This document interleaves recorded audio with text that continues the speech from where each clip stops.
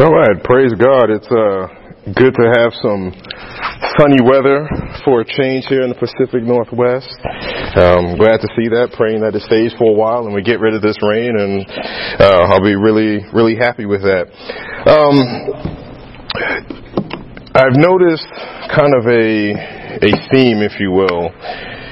It seems as, every time I'm up here delivering a message, usually there's something around, something that happened current event wise. And I always pray and ask God, all right, Lord, why is it that it seems like every message I deliver, has to do with something, current in current events? And what he shared with me is that it's time that we need to be ready for what's coming. And current events is the opportunity to really see the things that the Bible talks about, seeing it play out in the real world. Because a lot of times reading the Bible does use a lot of metaphors. It's tough sometimes for people, especially non-Christians, to really understand, well, when the Bible says this, what does it actually mean? Is it a literal thing that the Lord is saying, or is there some sort of figure of speech that he's using? What does it look like when we say we're nearing the end times? I mean, does that mean I go outside my house and I see bombs dropping, in my neighborhood, especially for those of us that live here in the U.S.? That's not anything we've ever, experienced here as versus some of the other countries. And so what I feel God is keep saying is that we've got to just pay attention, and we've got to be aware of what's going on out there, because time is getting short.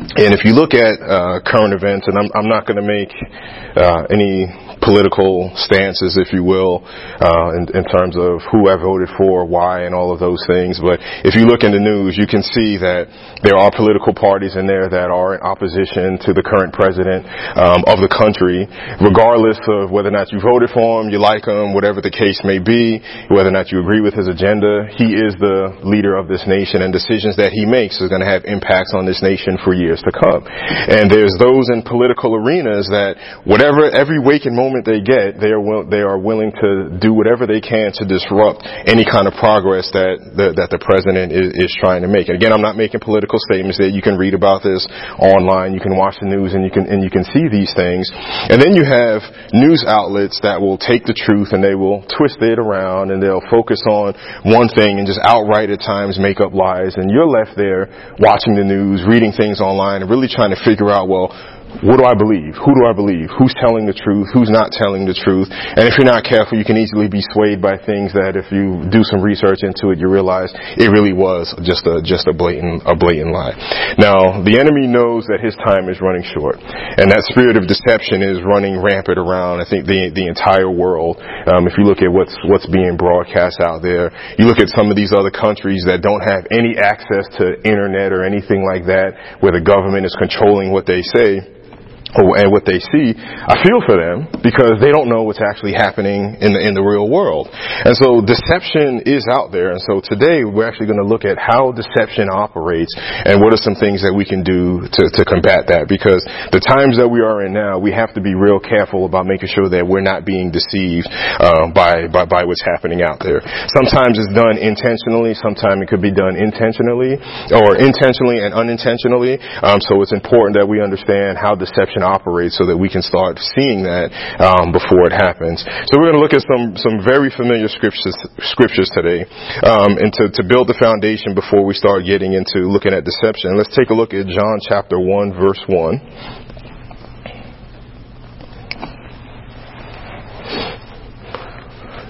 John 1:1. And we've been to this scripture on several occasions.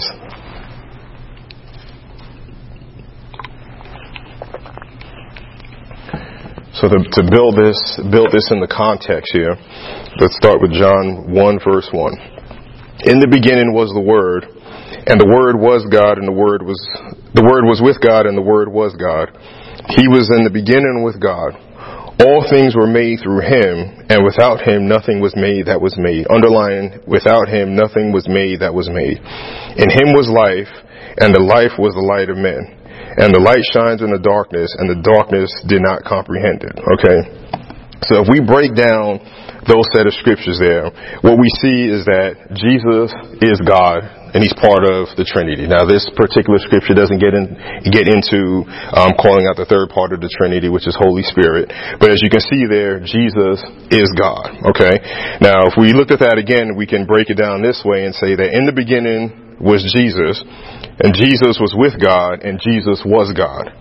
He was in the beginning with God. He, again, being Jesus, was with God, and all things were made through him, and without him, nothing was made that was made. So it's important to recognize that Jesus is God, and they are one and the same. How that whole Trinity operates, I have no idea. I've been, asking God about that for many years, and he has not chosen to tell me how that works. So I guess that's one of those things when I get to heaven, I'll ask him and he'll tell me then. But it's important to get that, in context, because if you looked at Genesis chapter 1, when it looks at the creation of the world, you see that God said. So if God is Jesus and Jesus is God, then Jesus created everything. This scripture here is saying all things were made through him, and without him nothing was made that was made. So Jesus and God are one and the same. So that's important to recognize as we look at a couple of other scriptures to build the foundation. Let's jump to John 14, chapter 14, verse 1.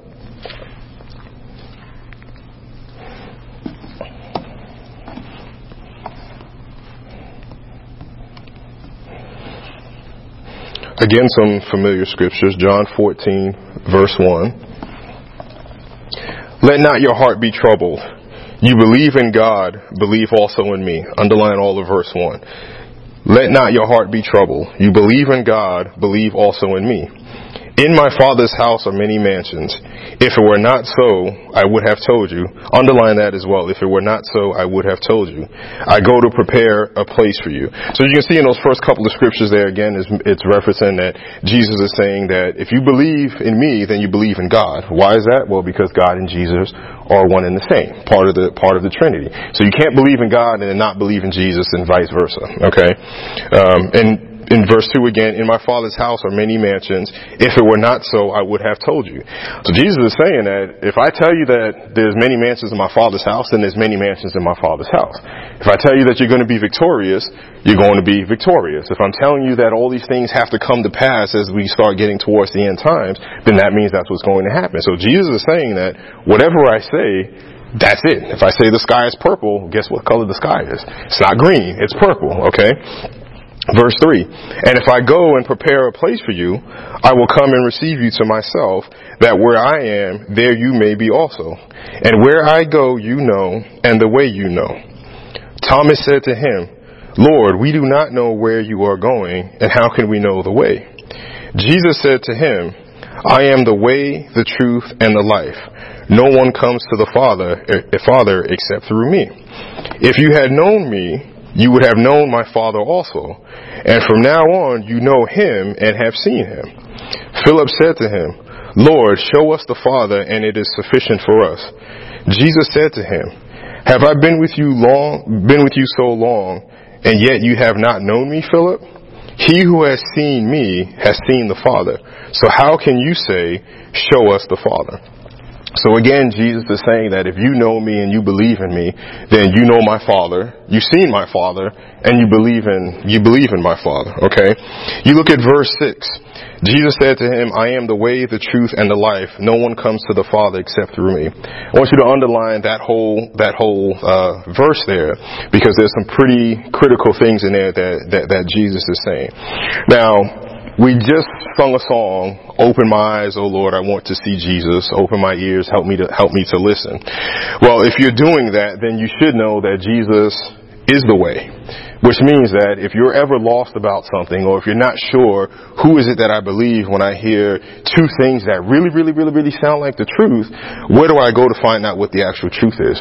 Well, you can go to Jesus, because I jumped ahead there, but he is the way so that you don't get lost.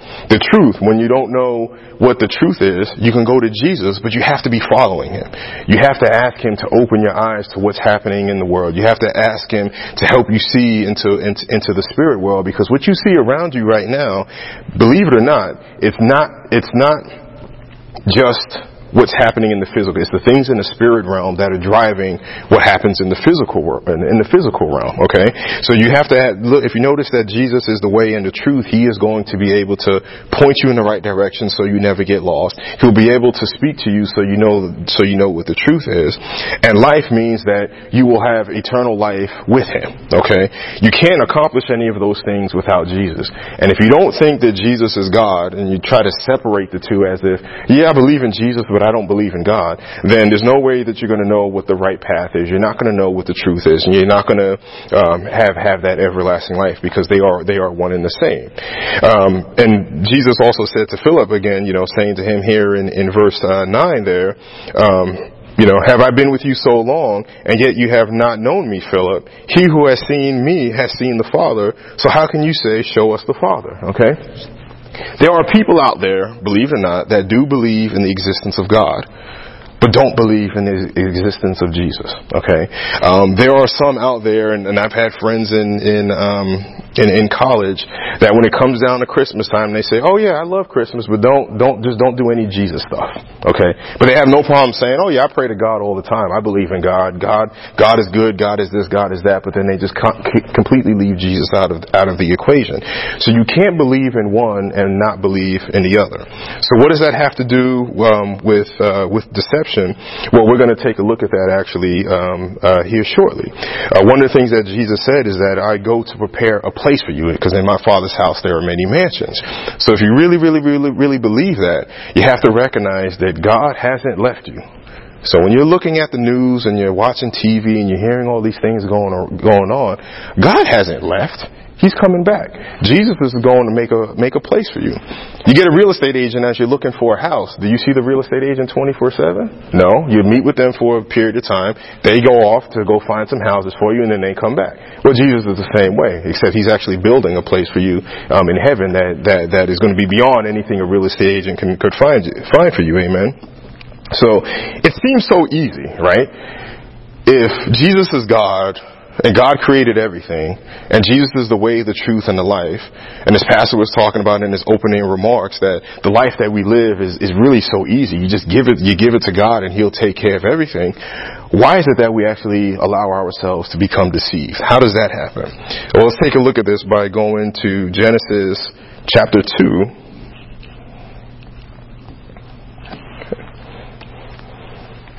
And again, these are some more familiar scriptures here. Genesis chapter 2. And we're going to go to verse 15.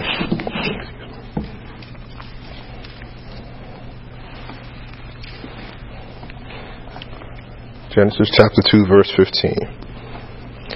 Then the Lord God took the man and put him in the garden of Eden to tend and keep it. And the Lord God commanded the man, saying, Of every tree of the garden you may freely eat, but of the tree of the knowledge of good and evil you shall not eat, for in the day that you eat of it, you shall surely die. Okay? So God gave very specific instructions to Adam. Do not eat of this tree. Okay? And if you do, here's the consequences. Now you got to remember too that during this time, Adam didn't know sin. He was walking with God. He was in God's presence. God gave him specific instructions. So it should seem so easy that if God says, here's what you can do and do not do this, and because if you do, here's what's going to happen. Should be pretty simple, right? But as we know, as we'll get into here in Genesis chapter 3, because I'm not going to read all of that there, but we're going to jump to Genesis chapter 3. And now we're going to look at some more scriptures around how deception can get in there. So Genesis chapter 3, verse 1. Okay. So quick recap. Jesus is God. God is Jesus. They're one and the same. Okay, God is all powerful. We know that He created everything, so we should believe in both of them. And if it is that easy, why is it that we allow ourselves to fall into deception, especially when God gives specific instructions? So in Genesis chapter 2, we just saw that God told Adam, here's what you can do. Do not eat of this tree, and if you do, you're going to die. Adam walked with God, so should be easy, right? Genesis chapter 3, verse 1. Now the serpent was more cunning than any beast of the field which the Lord God had made. And he said to the woman, As God indeed said, you shall not eat of every tree of the garden. And the woman said to the serpent, we may eat of the fruit of the trees of the garden, but of the fruit of the tree which is in the midst of the garden, God has said, you shall not eat it, nor shall you touch it, lest you die. Okay? So Eve knew right there that what God's instruction was. Don't touch that fruit. Don't touch that tree or you're going to die. And now she just told that to Satan. Yeah, he said that. Okay. So you see what the devil just did there. If you go in verse 1, I want you to underline where it says, has God indeed said, you shall not eat of every tree of the garden? Because at that moment in time, deception is starting to operate. And the reason it's starting to operate now is because what the devil is so slyly doing, if you will, if that's even a word, what he's so subtly doing is he's starting to plant a little bit of doubt into Eve's mind by saying, did God say that you shouldn't eat of that every tree of the garden? Okay. And Eve responded and said, we may eat of the fruit of the trees of the garden, but the fruit of the tree which is in the midst of the garden, God has said, you shall not eat it, nor shall you touch it, lest you die. Then the serpent said to the woman, you will not surely die. Okay, underline that. And I want you to write in your margin, if you don't have it already, is a lie. You will not surely die. For God knows that in the day you eat of it, your eyes will be opened and you will be like God, knowing good and evil. Verse 6. So when the woman saw, underline saw, that the tree was good for food, and it was pleasant to the eyes, underline pleasant to the eyes, and a tree desirable to make one wise, she took of its fruit and ate. She also gave to her husband with her, and he ate. Then the eyes of both of them were opened, and they knew that they were both naked, and they sewed fig leaves together, and made themselves coverings. And they heard the sound of the Lord God walking in the garden in the cool of the day, and Adam and his wife hid themselves from the presence of the Lord God among the trees of the garden. Okay. So let's back up here just a little bit. All right. In verse 1, you see the devil posing the first question. Did God say that you can eat of everything? Eve says, yes, except for this tree, because we will die. And then Satan tells an outright lie and says, no, you're not going to die. You're going to be like God, knowing good and evil. And then what happens is now Eve starts to think like, okay, I can be like God. I can be wise. I'm looking at this fruit and this tree. It looks really, really good. So it's that shiny object. How many times have we heard here about the devil throwing out that shiny object to you? Something that's appealing to the five senses. And that's what happened here.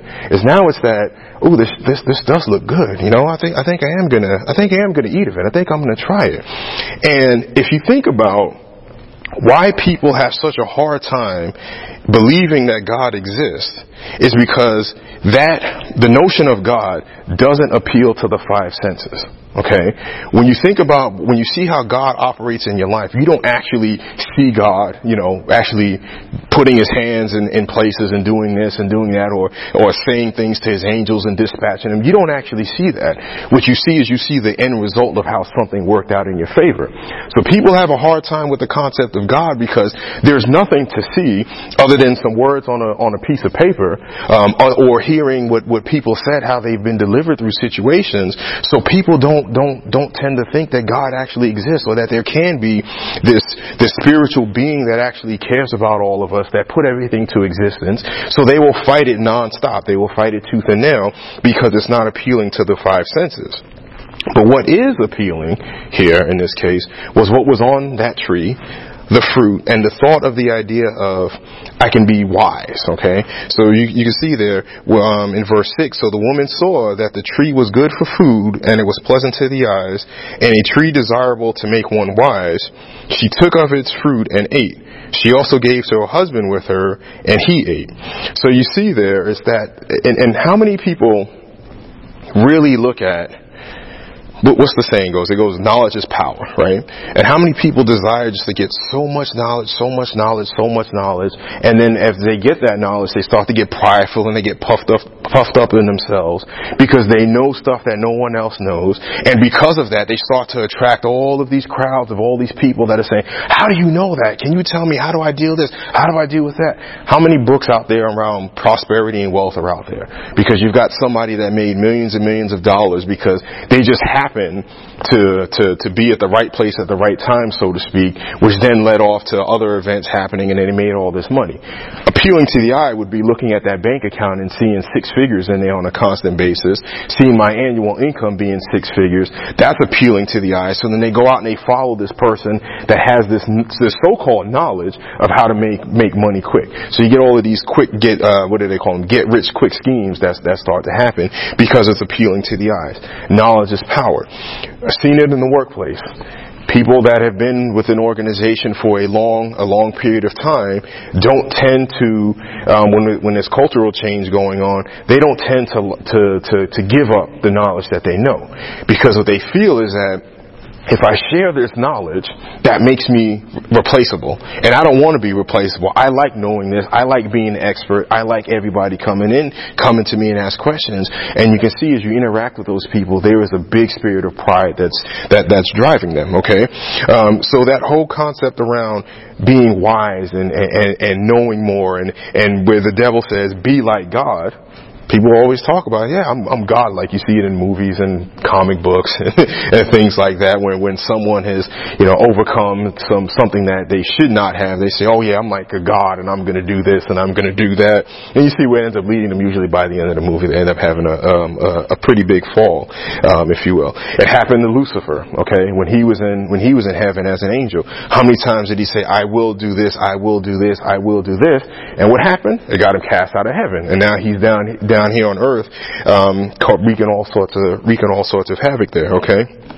So lots of things going on in there. We're going to break some of those down here in a little bit. But I want to go now is over to verse 9, or actually start in verse 8, and continue this through and see what happens when you allow yourself to be deceived. Okay? Verse 8. And they heard the sound of the Lord God walking in the garden in the cool of the day. And Adam and his wife hid themselves from the presence of the Lord among the trees of the garden. So they knew what they did was wrong. Okay, so now they're feeling ashamed. And so on your margin in verse 8, if you don't have this written already, I want you to write, sin brings shame. Okay, they know they sinned. So you look at that thing that's appealing to the eye, you go after it, you achieve it, and then you realize, I wasn't following God, and now I'm feeling ashamed because I didn't do what God wanted me to do. Verse 9, then the Lord called to Adam and said to him, where are you? So he said, I heard your voice in the garden, and I was afraid because I was naked, and I hid myself. And he said, who told you that you were naked? Have you eaten from the tree which I commanded you that you should not eat? And then the man said, the woman who you gave to be with me, she gave me of the tree, and I ate. So now Adam's throwing Eve under the bus, like he doesn't have a mind for his own to think, and he sits there and he blames Eve. Okay? Then verse 12 again. Then the man said, the woman whom you gave to be with me, she gave me of the tree and I ate. How many times have you heard people blame God for their problems? Okay? Well, Lord, you made everything. You made this. You made that. It's your fault that I'm not being successful. You put these challenges out here. Your word says that I will experience trials and tribulations. So it's not my fault I'm going through this. It's your fault. Okay. I remember I had a friend back in elementary school, and his sister's boyfriend at the time, he had a terrible accident where his leg was actually run over by a truck, and he had some damage to his leg. And at that point in time, he actually blamed God for that. He said it was God's fault that he didn't protect him, and that's why his leg got messed up the way it was. Okay, people will do that. God, if you created everything, you're all powerful. You're this loving God. Why are these things happening to me? It's not my fault. I go to church every Sunday. I tithe every single Sunday. I may read my Bible once a week, and probably on Sunday. I do these things, but yet and still I'm still having these issues. It's not my fault. I'm doing everything that your word is saying. It's your fault. Okay? And so we see people that do that. And here you see Adam is blaming Eve. Verse 13, and the Lord God said to the woman, what is this that you have done? And the woman said, the serpent deceived me and I ate. So the Lord God said to the serpent, because you have done this, you are cursed more than all cattle and more than every beast of the field. On your belly you shall go, and you shall eat dust all the days of your life. And I will put enmity between you and the woman, and between your seed and her seed. Talking about Jesus being the seed, her seed. He shall bruise your head, and you shall bruise his heel. To the woman he said, I will greatly multiply your sorrow and conception. In pain you shall bring forth children, and your desire shall be for your husband, and he shall rule over you. Then to Adam he said, because you have heeded the voice of your wife, and have eaten from the tree which I commanded you, saying, you shall not eat of it, cursed is the ground for your sake, and toil you shall eat of it all the days of your life. Both thorns and thistles it shall bring forth for you, and you shall eat the herb of the field. In the sweat of your face you shall eat bread till you return to the ground, for out of it you were taken. For dust you are, and to dust you shall return. I mean, that's pretty powerful there, what God is saying. And if you think about giving birth today, I have no idea what it would have been like had Adam and Eve not eaten of that fruit. Okay. You see all the work that man has to go through now. Who knows what life would have been like if they decided to obey God's commandments. Okay.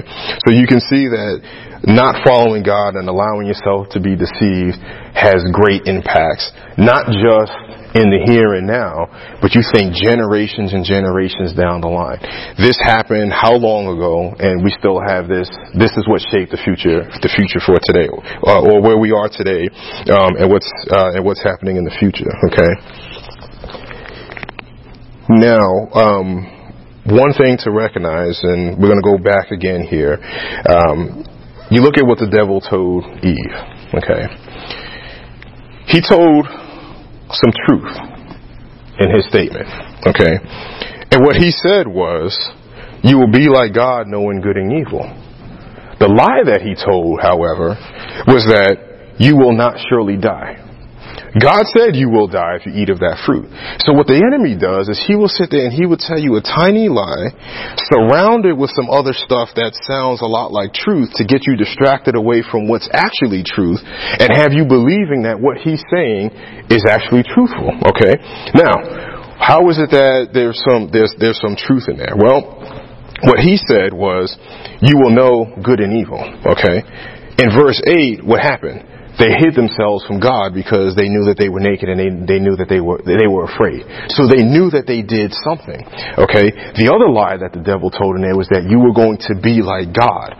All right. So that it's going to put you in this godlike state where you're going to be all powerful. You're going to know everything. And that little truth around, if you will, or that little lie, I should say, around that you will not die and that you will be like God, that's all they focused on. And they missed over everything that God told them about, no, you are going to die. Do not do it. And also what the devil left out was the fact that God said don't do it. Period. That's it. There's no arguing with that. So the enemy will, if you're not careful, the way deception works, it never just comes out usually as a blatant lie. Because those of us that watch what's going on in the world, we can easily spot what's a lie and what's not. Those that don't know, or that they are driven by their own ambitions, like Eve was, okay, driven by their own ambitions, deception just comes in with a little subtle something or other, little lie, surrounded by some truth, and then people start focusing on the truth and they forget about the lie that's embedded in the truth. If there's a lie in anything that you say, it's a lie. Period. This is not like mathematics where, what is it? It's a negative times a positive is a negative or whatever it is, something like that. Okay. If you surround a lie with the truth, it's still a lie, regardless. Okay. And so what the enemy did there was he slowly deceived them by putting in a tiny lie, a couple little lies, and then surrounding it with truth. Okay. Now we've seen this in other areas. So let's go to Matthew 4. Because we're going to look at another situation where the devil did this. This time he lost on this one. Okay. Matthew chapter 4. All right. And again, we're going in verse 1.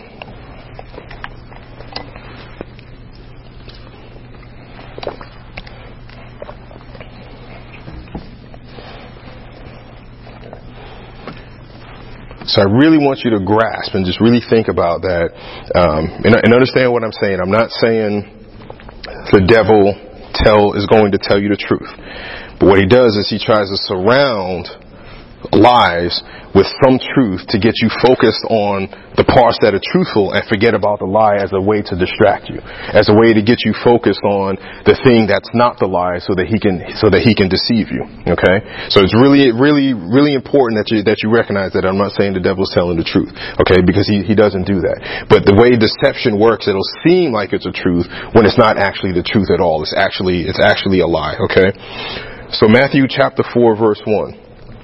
Then Jesus was led up by the Spirit into the wilderness to be tempted by the devil. And when he had fasted 40 days and 40 nights afterward, he was hungry. Now when the tempter came to him, he said, "If you are the Son of God, command that these stones become bread." What did the devil do in the Garden of Eden with Eve? Did God tell you to eat? Didn't he tell you to eat everything that's in the garden? And Eve told him, well, yeah, except for this tree over here. Okay.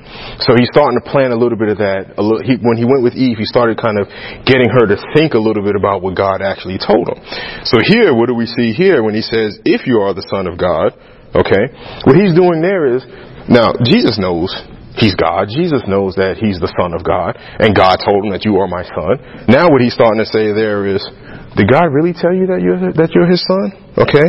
So what he said there in verse 3, "If you are the Son of God, command that these stones become bread." But he answered and said, "It is written, man shall not live by bread alone, but by every word that proceeds from the mouth of God." And if you notice here, the devil didn't come attacking Jesus when everything was all going all well. Okay. It was when Jesus was in a weakened state. So the way deception works is that it's not going to come at you when you're operating in a strong Christian manner, if you will, when things are going well and you're on cloud nine. You think about when you first got saved, how everything was just glorious. And then next thing you know, it seemed like out of nowhere, bang, you just got hit with something. Okay. He didn't go to Jesus when that happened. He waited till about 40 days into his fast when his body was physically weakened. His mind would also be physically weakened to some extent, because when you think about fasting and you're fasting that long, at some point your mind could potentially play tricks on you about, oh, if you just eat that, just get something a little bit. You don't need to keep going on with this. So you've got to be. So he went after him when he was weak. All right.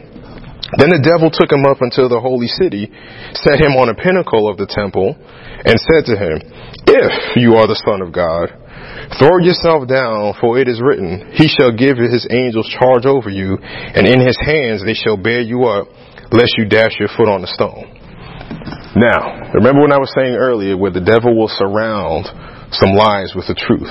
I want you to put a bookmark there, and we're going to jump to Psalms chapter 91, verse 11.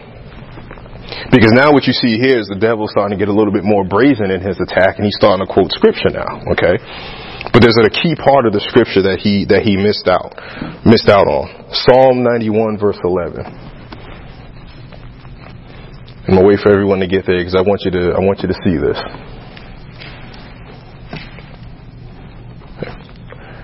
Psalm 91:11. This is what the devil is quoting. "For he shall give his angels charge over you to keep you in all your ways. In their hands they shall bear you up, lest you dash your foot against a stone." If you notice in what the devil quoted and what's in scripture there, he left out to keep you in all your ways. Okay. Now you may think, what does that mean? What do those words mean? That doesn't seem like a big deal. Heck, Christians misquote the Bible at times, right? Difference there is that we don't do it on purpose, right? Because we're human beings, we're subject to error, so we're not doing it to try to deceive people. Those key words around "to keep you in all your ways," you have to understand how God operates and how he operates his angels, okay? When we send forward prayers to God, all right, He hears those, and he sends his angels to go out and carry the things on this earth. He sends them down there to provide protection for us. He sends them to provide messages, prophecies. Daniel, okay, remember the angel said, God heard your prayer, but I was withstood by the prince of Persia withstood me 21 days before the archangel Michael came and helped me. So he sends his angels to carry things out for us. So to keep you in all your ways means that when Jesus said that you will have trials and tribulations, those are going to be tempered based off of what you can actually handle. Okay? So that's important to understand, because what the devil is keeping out of that is he's basically saying that, you know what? God will send his angels to protect you no matter what. So just go throw yourself off, because they're going to catch you. You're going to be just fine. And then we'll look at what Jesus' response is, because when the devil quoted that scripture, he conveniently left out the fact that you have to understand that the angels, that you won't be tested beyond what you can actually bear. Okay? So when that says to keep you in all your ways, that means the things and the attacks that are coming your way, they're going to be buffered based off of who you are, where your spiritual walk is, and what you can handle. Okay? So it's key to recognize that's how the devil will trick you with that deception. Okay? And Jesus said to him, well, let's go back to verse 6. Okay, so we're back in Matthew 4, verse 6. And he said to him, if you are the Son of God, throw yourself down, for it is written, he shall give his angels charge over you, and in their hands they shall bear you up, lest you dash your foot against a stone. Again, he left out to keep you in all your ways. Jesus said to him, it is written again, you shall not tempt the Lord your God. Okay? Quoted scripture right back to him 2 times so far. Again, the devil took him up on an exceedingly high mountain and showed him all the kingdoms of the world and their glory. And he said to him, all these things I will give you if you will fall down and worship me. Then Jesus said to him, away with you, Satan, for it is written, you shall worship the Lord your God, and him only you shall serve. Then the devil left him, and behold, angels came and ministered to him. So at that point, Jesus said, look, I had enough of this, okay? All right? This is what the word says. And what Satan saw there is that, okay, I can't hit you with this. I've come at you. I tried to put some doubt in your mind about who you are and what you stand for. I threw some scripture at you, and I got hit back. And my tactic went against me. I got hit back with scripture. Now the last thing I'm going to do is I'm going to just tell you, you know what? I'll give you all of this if you just get on your knees and worship me. And then what did Jesus do? He hit him with scripture again. So 3 times Jesus was tempted. 3 times Jesus hit the devil back with scripture. Okay? So if you think that the enemy doesn't know what's in scripture, he knows. Okay? Because he did it right there. He quoted he left parts of the scripture out, but he quoted some of the scripture to Jesus. But what Jesus did was, he knows the scripture because he's the Son of God. He's the Word, like that was talked about in John 1. The Word being God and the Word being with God. He knew the Word. So he threw the Word right back at Satan and threw it back at him completely accurate. 100% accuracy. Okay? So when I was going back and I was talking about the enemy going in there and throwing in a little lie and then trying to surround it with a bunch of truth, the way that you understand that it's a lie is by knowing the word and knowing it 100% accurately. Amen? Okay? That's how you end up defeating the enemy. Because you see, 3 times he tried to hit Jesus, and Jesus hit him back 3 times, not with this legion of angels or something that came and attacked them, not with any kind of spiritual power, if you will. He hit him back with the word of God, and that's what ended up defeating the enemy and made him flee. So if you think of going back to the Garden of Eden there, if Eve would have stuck to her guns and just said, look, God said this, and this is what's going to happen, and that's it. Okay? The enemy would have fled. She would have known that she was being deceived, and she wouldn't allow that shiny object of being of the fruit or being wise or being like God actually deceive her. Adam, okay, wouldn't have said, oh yeah, sure, since you said eat some of this fruit, yeah, I'm going to go ahead and try it. Adam would have known, come on, really? Are you going to come to, did you not hear what God just told us? You know, he would have stood up, and then of course he wouldn't have thrown her under the bus.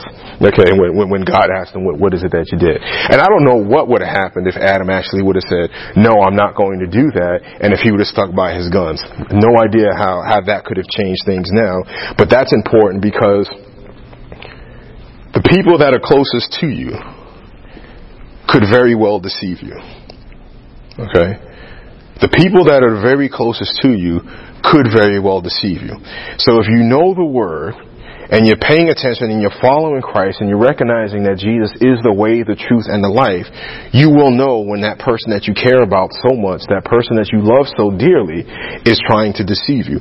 Whether they're trying to do it intentionally or not, or because they let themselves get deceived, you will be able to know that right up front, and you'll be able to combat that with Scripture. And again, if you look at how when Jesus was tempted, it was when he was in a weakened state. Okay?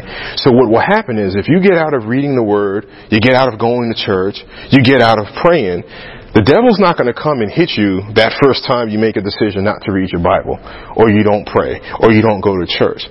It'll become this pattern of behavior, and he'll slowly start to say, for the last 2 months or whatever it is, you never stepped foot in that church. You never prayed. You never cracked open your Bible. Why even bother? You've done all of this on yourself. See, you don't need God. You can have everything that's out there. Matter of fact, look at all these things that you just accomplished on your own. These shiny objects that are out there that you did on your own without praying, without reading, without going to church. And then next thing you know, you've been deceived and you're pulled away from God and you're trying to do everything in and of yourself, which then could end up leading to pride. And we know what happens when pride gets in your life. Okay. And then we know from what God told Adam and Eve in the garden, and even Satan there, it has long lasting consequences, for your life and for those that come after you. So one of the things that you definitely want to do is think about, when you're following God, okay, and you're making decisions, that it's not about the here and now. It's about what's going to come after you. Those of us that have children and those of you out there that have kids, think about how you run your household in a godly manner, not necessarily for the here and now, but it's because what you do now is going to have impacts on your children. It's going to have impact on their kids and their kids all down the line until Jesus decides to call us home. Okay. So if you think about that from that, if you think about things from that perspective, it should give you a whole new outlook on life and what it means to follow God. Because yes, you will have victory here, but there's going to be people are going to be coming behind you and your family through your kids and their grandkids, etc., like that. And you've got to be able to establish that seed and establish that structure so that it continues on long after you go. In business there, they always talk about the most effective leaders are the leaders that don't think about what life is going to be like while they're in the company, but what life is going to be like after they're far removed from that company, and being able to set that company up for long-term success.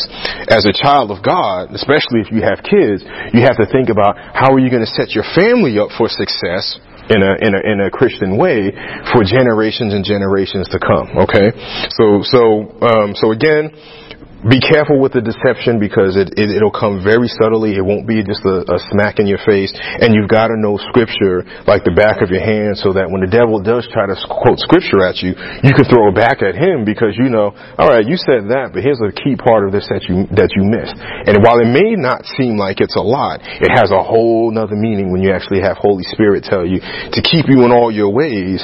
It's not just some words that I told somebody to put in this book when they were putting the pen to the paper. There's bigger impacts to that. Last scripture we're going to look at here when we're talking about making sure that we don't get deceived, now that we can see how the devil will try to deceive us, and see some things that we can do to combat that. Let's close out by going to 2 Timothy chapter 3.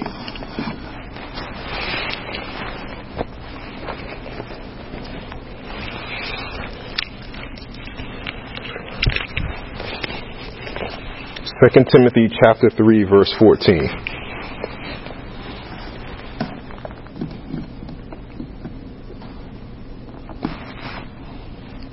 Second Timothy 3:14.